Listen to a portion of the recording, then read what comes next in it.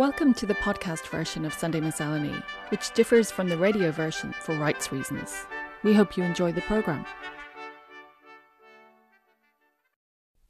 The church in Kilmore Quay, dedicated to St. Peter, the biblical fisher of men, stands on an elevated site in the middle of the village and is the first landmark spotted by seafarers as they sail towards the harbour. I like to think that it was some comfort to the frail German sailor and his teenage daughter when their small craft ran aground there on the 1st of January 1950. New Year's Day fell on a Sunday that year, and as the good citizens of Kilmore Quay made their way home from Mass, someone noticed a small yacht with full sail stuck on a reef east of the village. A rescue party comprising 3 Bates brothers and Paddy Wickham found Paul Muller and his 18-year-old daughter Aga in a 16-foot yacht called the Berlin. This was possibly not such a surprise to the fishermen, as the Mullers, dubbed the Mad Mullers by some of the newspapers of the time, had been attracting media attention since their daring escape by boat from East Berlin in 1948.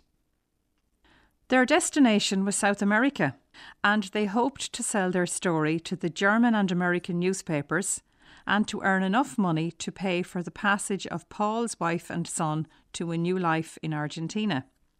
The incident in Kilmore Quay was their 8th brush with death since leaving Hamburg in October 1949. Photographs show a frail and bespectacled Paul and the pretty teenager Aga, who were treated like celebrities in the village while they recovered their strength and repaired their boat. I grew up knowing something of the Mullers' story, as the chief cat in our household bore their name. This was because my great-grandfather Peter, a retired ship's baker himself, was so impressed by the story of the Mullers that he named a cat in their honour.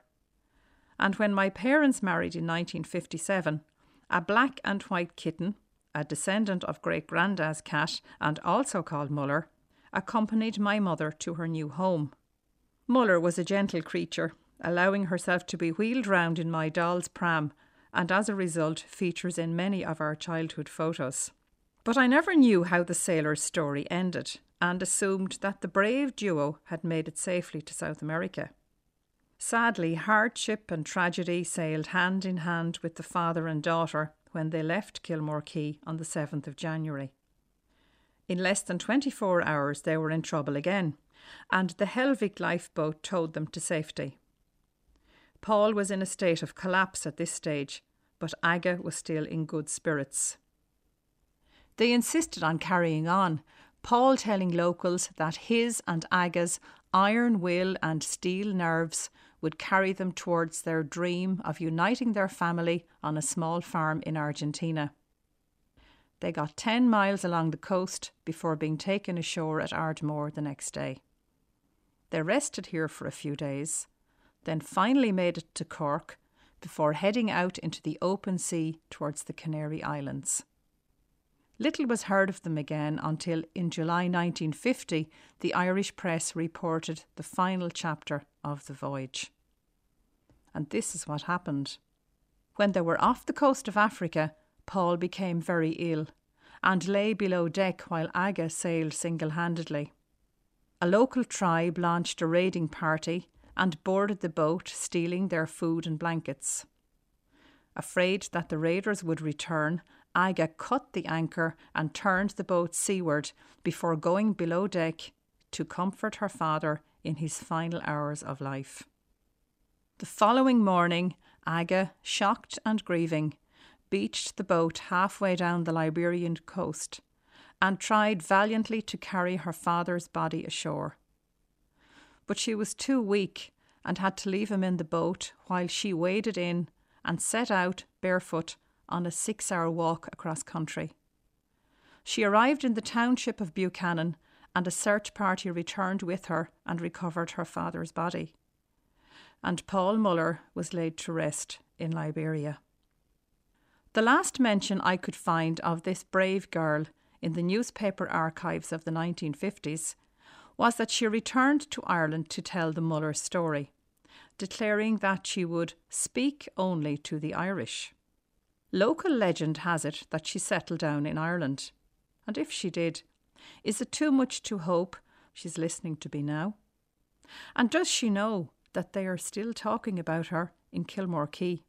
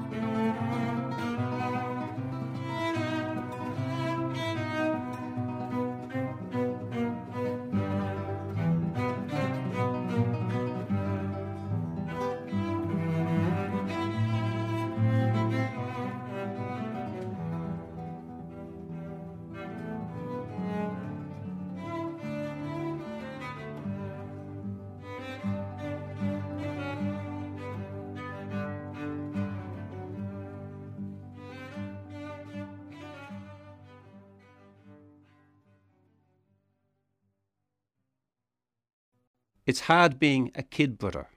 I speak from experience. Old neighbours often call me by the name of my big brother, whose footballing exploits I never matched. But I've had it easier than Jack Yeats. My big brother didn't win the Nobel Prize for Literature, wasn't considered the greatest poet of his era, and didn't possess a self-important public aura. Not that the Yeatses were rivals. WB was a supportive older brother, unthreatened by his siblings' talent.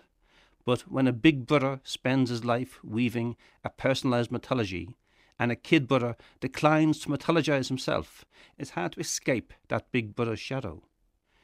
Nothing better sums up their difference than their epitaphs. WB's epitaph was austere. Cast a cold eye on life, on death, horsemen pass by. Jack's epitaph was whimsical, when told to a friend before his death.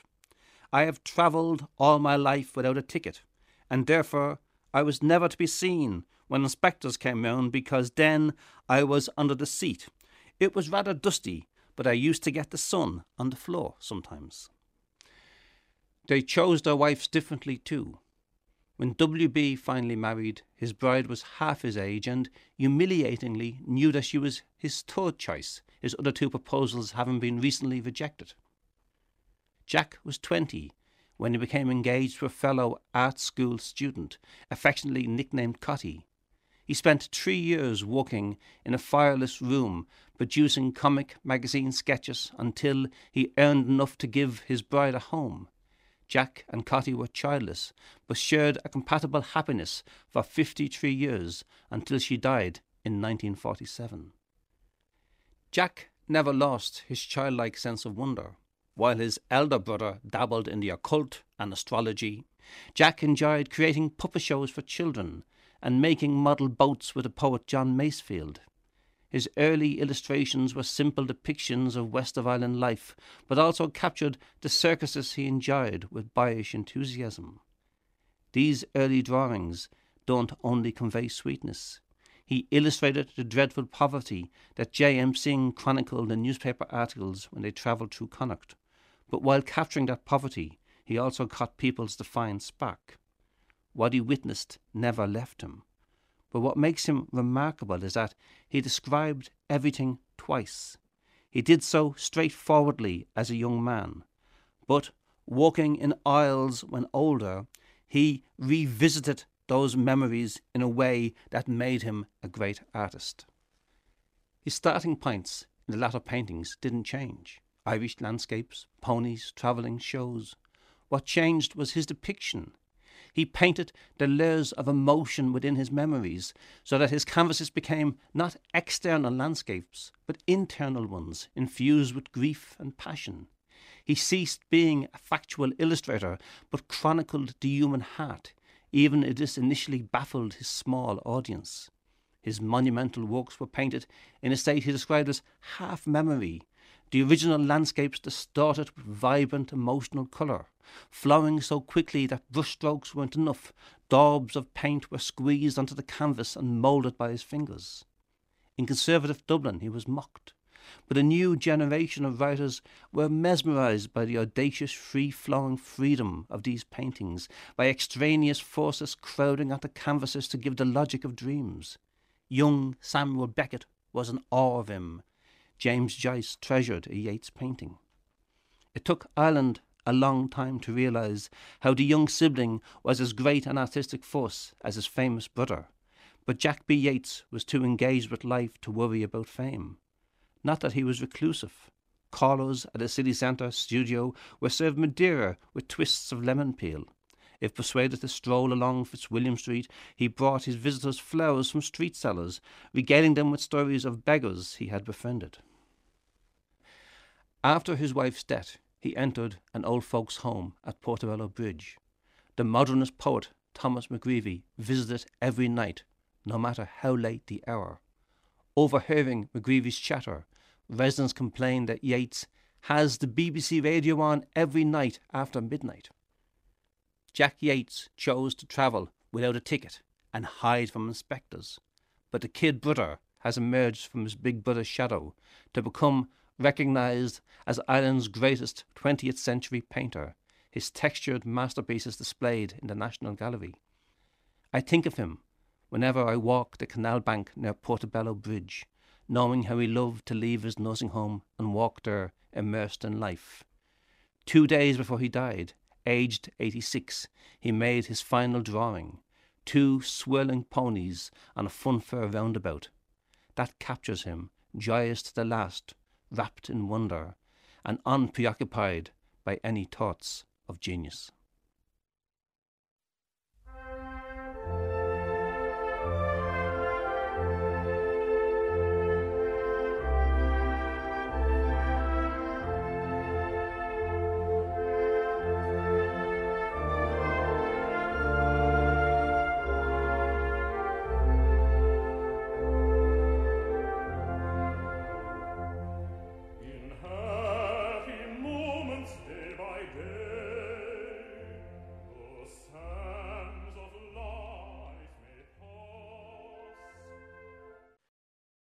It was early March 1979, and I left the UCD campus mid-afternoon and went to my bedsit, a little back room over a shop in Windy Arbour. £5 a week. Now, normally I haunted Belfield morning, noon and night. The Arts Block was my stately pleasure dome, my wonderful everyday and my Sunday best.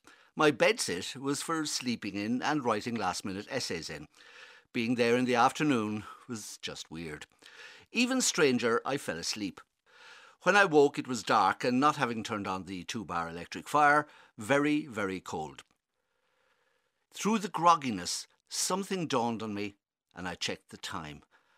Oh God, it was some time after 8 p.m, and you see, I was acting in a play in Dramstock that had started at 8. But let's rewind a bit.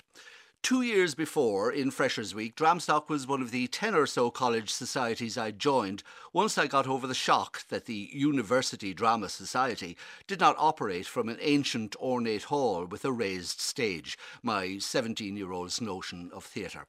Dramstock HQ was a cold black box space in the basement of the Arts Building, called, with little regard for the romance of it all, LG1. Folding doors gave access to the equally glamorous LG2. Nonetheless, production photos on display of the previous year's triumph, Shakespeare's Richard II, suggested that some kind of magic could be created. I parted with my precious 50p and joined. Some of my new college friends were convinced I was wasting my money. Dramstock was a clique, weird types, a nest of homosexuals, an appalling stereotype which I'm very glad to say I discovered to be largely true. But the notion that this coven was unfriendly was not. The very first time I summoned up the courage to audition for a play, The Bed-Sitting Room, by my comic hero Spike Milligan, I was welcomed and cast in a leading role. So here I was, starting my college life, acting in a play called The Bed-Sitting Room, and renting my own bed-sitting room. I was free as a bird. I became, I admit, an inordinately selfish member of Dramstock. And not for me the tiresome business of hunting down props, sticking up posters or manning the box office. I acted. I soaked up applause and laughter. Even learning lines was a tedious necessity, though I usually got there by opening night while testing the nervous systems of my more studious fellow performers. But I'd never ever missed a performance. So waking up in my bedsit when the show I was in had already started was a new and scary experience. The play, by the way, was Brand by Ibsen, directed by Dr. Joseph Long, a lecturer in the French department. Remember the Richard II production photographs that had impressed me in Freshers' Week 2 years before? He directed that. Something of a Dramstock legend, everyone wanted to be in a Joe Long production, including myself, although, dark secret, I'd read Ibsen's Brand and thought it was spectacularly boring. When Joe offered me the minor role of the provost, I found myself experiencing a very peculiar form of envy. I really disliked the play, but was furious not to have been offered the lead role. Perhaps waking after curtain time was some unconsciously psychotic howl of rage against Ibsen, Brand, Dr. Joseph Long, and the whole wretched production. Well, I had no time to consider this fascinating psychological question because I was grabbing a coat in the dark and cantering from my bedsit out under the shadow of Dundrum Mental Hospital, along Bird Avenue, spinning left and then right at the Clonskeagh entrance to Belfield, and sprinting down the ridiculously long avenue past dark playing fields and the looming water tower to the science block and the lake, into the maw of the arts building and down to the basement and LG1. It was almost 9 o'clock. Through the buzzing interval crowd, I spotted 3 faces huddled together in tense conversation. The auditor of Dramstock, the stage manager, and Dr. Joseph Long. And now a reveal. An anticlimax, perhaps. I had reluctantly accepted a smaller role in Brand. I did not mention that the character of the provost did not appear until the second half, when, as it happens, he had quite a big scene, but that's by the way. So, though I had been AWOL for the entire first half and created serious trauma for the production team, I had not actually missed my bit. Joe Long glared at my sweating, panting self and was brief. "Get changed, please." In the gloom of LG2, he who had been about to read in my part clambered out of the soutane and amusing hat that was my costume, and, without a whiff of warm-up, on I went. My scene, well, I remember nothing about it. It was fine, I think. Everything had worked out fine, really. Afterwards, as I was getting out of my costume, I saw Joe coming towards me. I sighed and thought, here we go. Remember, this director was not a fellow student. He was Dr. Joseph Long of the French department.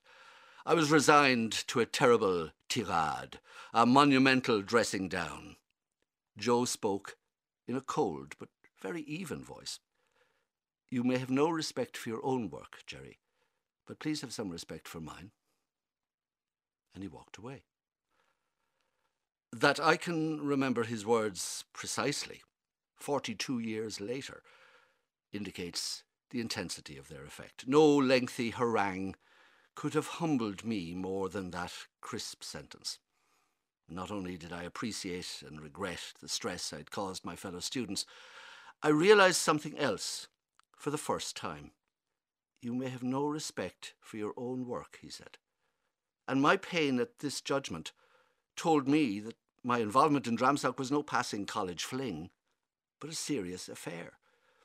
I'd never given it a second's thought, but now felt at least a flicker of understanding that this theatre thing involved giving as much respect and applause as I received.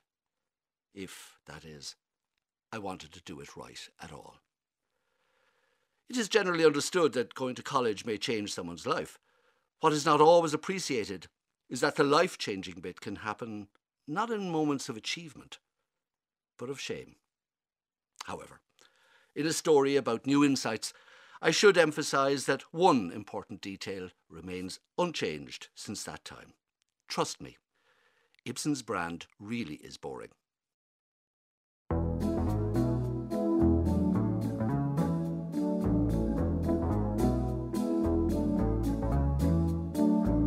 You ask me if I'm happy here, no doubt about it. You ask me if my love is clear, want me to shout it. Give you the best years of my life. When I was 19, I wandered into a bookshop in Dublin's Duke Street and discovered a pale blue illustrated edition of a long poem called The Rubaiyat of Omar Khayyam, translated by Edward Fitzgerald. I bought it immediately. I was earning £14 a week in my first job in an architect's office in Ballsbridge. Every day at lunchtime, I hurried into town on the bus, had a quick sandwich, after which I'd head to the same bookshop to browse or sometimes buy. Finding this poem in 90 quatrains was a surprising discovery at a time when I felt doomed to the whims of the architect and his partner, the pair of them dodging every formidable nun who came to the office, scolding about unfinished work on school building sites. I discovered that if books like this were still being published, there was obviously an audience for such wisdom-drenched lines. For me, it offered the possibilities of the sensuous world as opposed to the ascetic one, of finding a new sense of perspective and the confirmation that I should enjoy my life and times because the alternative was not so rosy. Despite having been translated in Victorian times, the poem seemed timeless both then and today. Inevitably, the 4 lines that most appealed to me were those which most Rubaiyat readers will recall. A book of verses underneath the bough, a jug of wine, a loaf of bread, and thou beside me singing in the wilderness, O wilderness where paradise enow. And today, when I open the book, I can see my own 1973 lipstick imprint on that particular section, because I actually kissed those lines. It was a long way from the architect's Ballsbridge dungeon, from PAYE and VAT returns, and it offered promising prospects to a young woman who wanted to find her own wilderness with a lover not yet encountered. There are frequent references to wine in many of the verses. Calls to fill one's cup because no matter what, we're all destined for a common end. The great and the good, the humble and the unnoticed. As Omar Khayyam makes his daily rounds of the library, the tavern, visits his mistress, a potter's shop, an owl-haunted caravanserai, and finally a tomb, the reader is invited to observe ordinary activities which for him have great meaning. He asks to be wrapped in a winding sheet of vine leaves on his death, and there's no doubting the fatalism of this 11th century work, which lays bare the charlatanism of everyday life and encourages us to live, love, drink and enjoy, no matter what our calling. To turn to the product of the vine, he suggests, is to take pleasure in a juice he refers to as the growth of God. The grape from which such appealing-sounding wine was made, and which Omar Khayyam undoubtedly imbibed, was one which preceded the later renowned Shirazi grape, not to be confused, by the way, with what we today call a Shiraz or Syrah. Vineyards flourished in and around the city of Shiraz around the 9th century in Persia, when this country produced the finest wine in the Middle East. But a new vine was introduced when the 17th century King Abbas II of Persia resettled people from eastern Georgia, and it was they who imported the grape variety Saperavi, which is very similar to today's Syrah. Some enthusiastic English and French travellers to the region in the 17th to 19th centuries reported that the best Shiraz wines were grown in terraced vineyards rather than the most diluted results of irrigation. In modern Iran, no Shiraz wine is officially produced. Before the Islamic Revolution in 1979, there were up to 300 vineyards, and now it's thought there are actually thousands. But these are underground operations, and as a whole, Iran is not a wine-producing country anymore. I can only imagine what it must be like today to live within a Shiraz-growing region where small quantities are grown, but in secret. And I wonder if Omar Khayyam's Rubaiyat speaks to contemporary Iranians, or even if there's some young woman in a souk floundering for direction in her life, as I once was in that Dublin bookshop, who might find his lines consoling. Were it not for the poets Swinburne and Rossetti, who bought the Rubaiyat and popularised it, modern readers in the West would have missed one of the wryest, most colourful commentaries on how to conduct one's life. So, to poetry and to wine. They sustain us in ways that have nothing at all to do with making ends meet. But today, when we know so much about everybody else's tragedies, at home and globally, surely there's also a sense that we must live as well as we can. So I have no issue with old Khayyam, who reminds us that, whether at Naishapur or Babylon, whether the cup with sweet or bitter run, the wine of life keeps oozing drop by drop, the leaves of life keep falling one by one.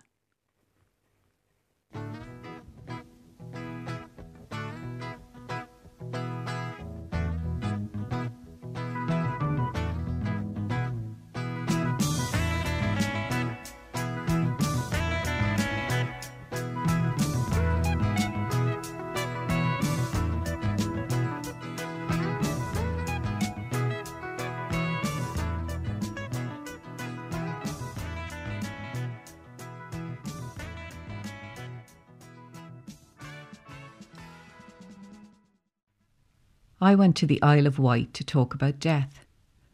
I went in the car, then on a plane, a bus, a train and a ferry. There were 50 Oompa Loompas on the ferry with orange makeup and green hair. Beautiful young students, their voices strong and clear when they sang the Oompa Loompa song. On the ferry, all these WhatsApp messages started to come through. My sister Emer was clearing out a cupboard, sending me photographs of photographs, many that I had not seen before. Our black and white parents like film stars posing under the Eiffel Tower. Me, age 2, with a beloved and ragged teddy bear that had to be burnt after I got sick on it. And I remembered how Daddy explained this to me carefully so that I understood I would have to let the teddy go. My birthday party. The photograph taken as I took in a big breath to blow out 4 candles on the cake. The photo of my mother at a fancy dress party in a bunny girl costume, with ears, leotard, fishnet tights, and a powder puff from the Avon talc box on her bottom. Photographs of me and my sisters at a wedding, a first communion, a confirmation, and me wearing that hated Aran wool hat my grandmother knitted with such love. And there was our old dog Gypsy. Then photographs of my babies with their big eyes. My life flashing before me as they sang the Oompa Loompa song. I went to the Isle of Wight to learn about death, to a conference on palliative care hosted by Mountbatten Hospice. There was a guest house that looked like something out of country living, and in my room at the top of the stairs I looked out over rooftops to the sea and a big ship sailing somewhere. In Mountbatten Hospice, there were yellow umbrellas like sunflowers hanging from the ceiling, orange chairs, paintings and collages on the walls. There was cake in the cafe, a garden, visiting ponies, a piano donated by the Moody Blues, and I immediately felt at home. In a conference building that had red and gold pillars and deep turquoise walls. and I was told that the Victorians had built underground tunnels below with an Egyptian chamber. Then later, the hospice choir, all of them dressed in orange and yellow, sang, "I believe with every drop of rain that falls, a flower grows." And there was a booth in the town with blackboards where children could chalk up all the things they want to do before they die. I listened to the statistics. So many will get this disease, and another percentage will get that. And then I heard someone say that 100% of all people will die. I felt such relief, because we're in this together. I listened to the CEO of the Mountbatten Hospice Group, Isle of Wight and Hampshire, Nigel Hartley, speaking about the precious last days he had with his mother, and I cried. Laughed when he described the bus that passes the hospice and how surprised the passengers are to see patients working out in the gym. Nigel told the story of how late one night he found an 80-year-old man on the treadmill with the cord of his dressing gown hanging down. And when that man said he would prefer to die moving than lie in a bed, Nigel tied up the cord and let him live and die in his own way. I learned that if you can die well, it is so much easier for those who survive you. But that the main challenge for us now is loneliness and isolation in our society. And that is why this particular hospice is a place where people can gather to meet other people, to sing, play and eat a good Sunday lunch. I went to the Isle of Wight to talk about death and heard about Walk the Wight, a hugely successful fundraising project where hundreds of people turn up each year to walk the 28 kilometres around the island for the hospice they treasure and love. I drank good wine and ate cannelloni, followed by salted caramel ice cream and meringue. And I was shown how to make a plan for dying and how it might be possible, like Leonard Cohen, to write, sing and create right up to the end. I went to the Isle of Wight to talk about death, and then I really began to live.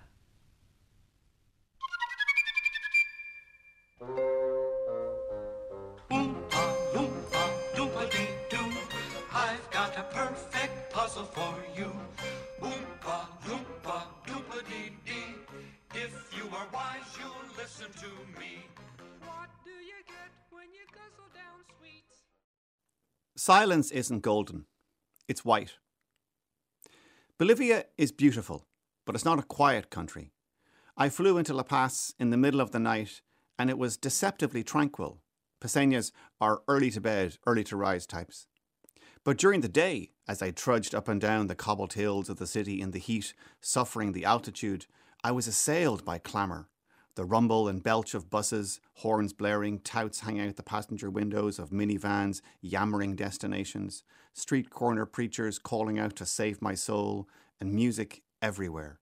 In January, in the city's plazas and parks, it's quite common to see groups of people practicing their dances for the upcoming carnival.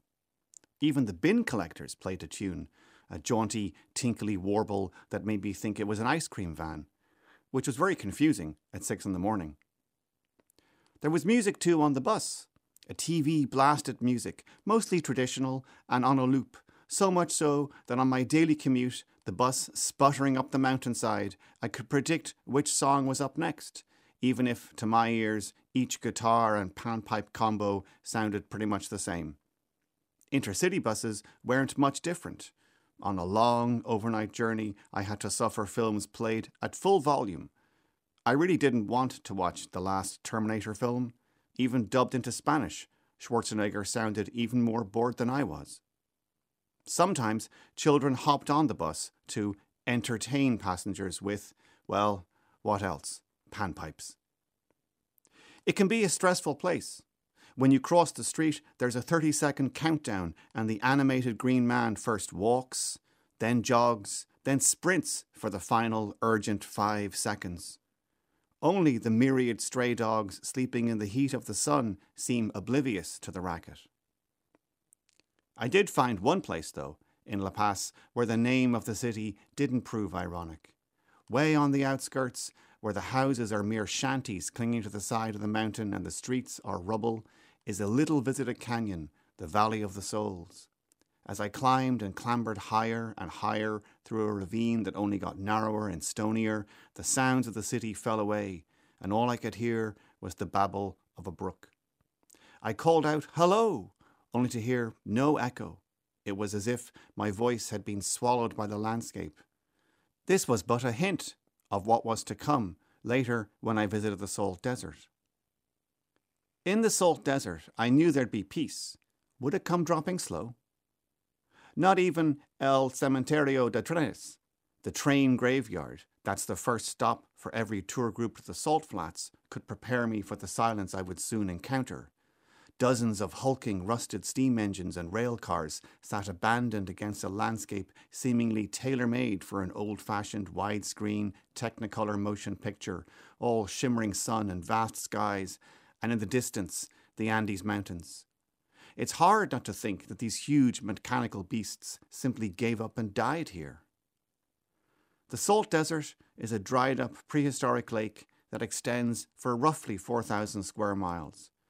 By day, the line between earth and sky vanishes. During the rainy season, the surface becomes a polished mirror, and you can while away hours watching upside-down clouds billow across it, while at night, the Milky Way in all its splendour is spread above you.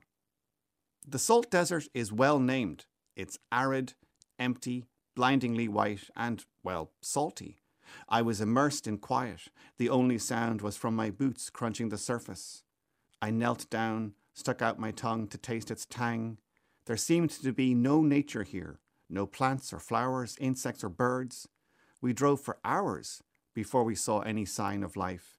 At a lagoon, the alpacas and llamas watched us warily while hundreds of flamingos puttered about in the water. That night, we slept in a house made of salt. The floors, the walls, even the beds, all hewn out of solid blocks of whiteness. I've been thinking about the silence of the Salt Desert a lot. Months after I visited, the whole world fell silent, and we all had to adjust to life in a muffled world, the volume turned down. It was lovely at first, of course. I got used to being woken by birdsong instead of motorists blaring horns and shouting abuse at each other. Foxes appeared apparently out of nowhere. Wildflower meadows sprung up in back alleys. Seagulls flew over deserted streets in an emptied-out Dublin, no doubt wondering where everyone had gone and why the bins were empty. This was, to use that terribly overused phrase, the new normal. And then the noise slowly returned, and we forgot all about the quiet. Still, though, I long for the pristine hush of the Salt Desert and wonder when, or if, I'll ever get back there to lose myself once again in its enormous, serene embrace. On this morning's mix of new and archived scripts, we heard Kilmore Quay and the Mullers by A.M. Cousins, The Younger Brother by Dermot Bolger, Never Too Late by Gerry Stembridge, The Wine of the Rubaiyat by Mary O'Donnell, I Went to the Isle of Wight to Talk About Death by Lani O, Hanlon, and Silencio por Favor by Niall McArdle. The music was Vuhin di Shuna Malaran by Schubert, played by Yehuda Hanani on cello with Elliot Fisk on guitar. In Happy Moments Day by Day from William Vincent Wallace's Maritana, sung by Eric Hines. I Won't Let You Down by PhD. Kito Miyai by Kurush Yagmai. And the Oompa Loompa song from Willy Wonka and the Chocolate Factory. Sunday Miscellany's broadcast coordinator is Carolyn Dempsey and the producer is Sarah Binchy. From this and other RTE art and culture programmes, see rte.ie/culture. You've been listening to the Sunday Miscellany podcast. For more from us, you can follow the programme on Facebook, Twitter, Spotify or Apple Podcasts. Just search for RTE Sunday Miscellany.